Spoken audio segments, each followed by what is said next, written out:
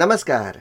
मंगलवार को जबकि विश्व हिंदी दिवस यानी वर्ल्ड हिंदी डे मनाया गया, तो ऐसे में फिजी में सुबह सिविक सेंटर पर भी एक भव्य कार्यक्रम की आयोजना हुई, जिसमें कई साझेदारों ने भाग लिया। फिजी के लिए यह कार्यक्रम विशेष था, जबकि फिजी वर्ल्ड हिंदी कॉन्फ्रेंस यानी विश्व हिंदी सम्मेलन के आयोजन की तैयारी जोर तोर से कर रहा है। मंगलवार को आयोजित वर्ल्ड हिंदी डे कार्यक्रम नांदी में 15 फरवरी से लेकर 17 फरवरी तक होने वाले वर्ल्ड हिंदी कॉन्फ्रेंस के लिए एक कैटन रेजा या रोड शो इवेंट था। देश के डेप्यूटी प्राइम मिनिस्टर तथा मिनिस्टर फॉर फाइनेंस ने कार्यक्रम को संबोधित करते हुए सभी को हिंदी दिवस और होने वाले विश्व हिंदी सम्मेलन की शुभकामनाएं दी। 12वां हिंदी सम्मेलन हमारे देश में होने जा रहा है। मैं हमारे सरकार की तरफ से भारत सरकार को और विशेष करके महामहिम भारत के राजदूत श्री PS कार्ति जी को मैं विशेष धन्यवाद दे रहा हूं। उनके जो कार्यकर्ता हैं, आप सभी को मैं विशेष धन्यवाद दे रहा हूं। और आदरणीय भारत के प्रधानमंत्री श्री नरेंद्र मोदी जी का जो संदेश हमने सुना है वो सही है, सराहनीय है।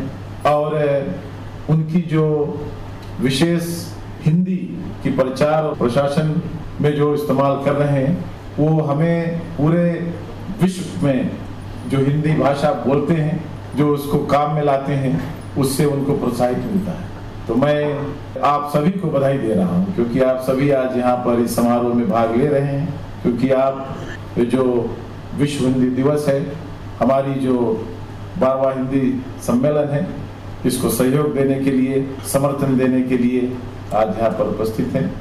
आप सभी को मैं बधाई दे रहा हूँ और मेरी शुभकामनाएं आप सभी के साथ हो।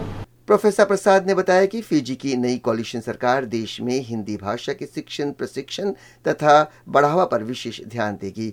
उन्होंने कहा कि हिंदी भाषा के शिक्षण प्रशिक्षण को बढ़ावा देने के लिए हिंदी शिक्षण वाले कार्यक्रम पर पुनर्ध्यान दिया जाएगा। हमारी जो कोलिशन सरकार है वो कोशिश करके एक बार फिर हिंदी की जो प्रचार और प्रसार है, हमारे प्राइमरी स्कूल से लेकर और सेकेंडरी स्कूल तक, उसको हम बढ़ावा देंगे।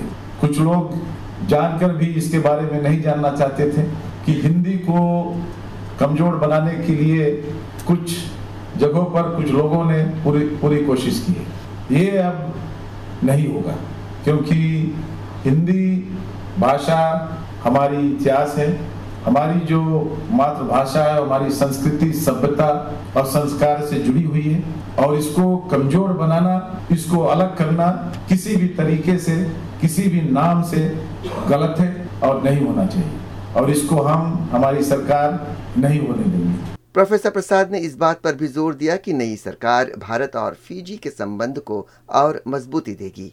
मैं जानता हूं कि भारत और फिजी की जो संबंध है वो ऐतिहासिक संबंध है, और ये सरकार जो कोलिशन सरकार है, उस संबंध को हम और मजबूत बनाएंगे और घनिष्ठ बनाएंगे, और ऐसा बनाएंगे जहां भारत और फिजी की जो आत्मिक दृष्टिकोण से देखने वाले लोग हैं, वो समझ सकेंगे कि ये जो संबंध है ये इतिहास से बना है और भविष्य में भी रहेगा। डेप्यूटी प्राइम मिनिस्टर ने बताया कि फिजी के संसद में संसद सदस्य अब हिंदी भाषा में भी अपना भाषण दे सकेंगे।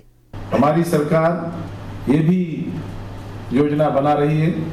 आज मैं प्रधानमंत्री जी से बात कर रहा था, तो उसको पार्लियामेंट में आमंत्रित किया गया था, वहाँ उनकी स्वागत हुई, और उस स्वागत में उन्होंने बताया कि एक बार फिर संसद में हम जो हमारी वर्नाक्युलर भाषा है, हिंदी और तोकई, उसको इस्तेमाल करने के लिए, उसमें बात करने के लिए मौका रहेगा।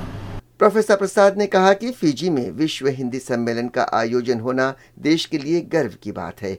उन्होंने कहा कि मई महीने में फिजी में जो गिरमिट दिवस का आयोजन होगा, उसमें हिंदी को भी शामिल किया जाएगा, क्योंकि फिजी में हिंदी भाषा पूर्वजों की देन है।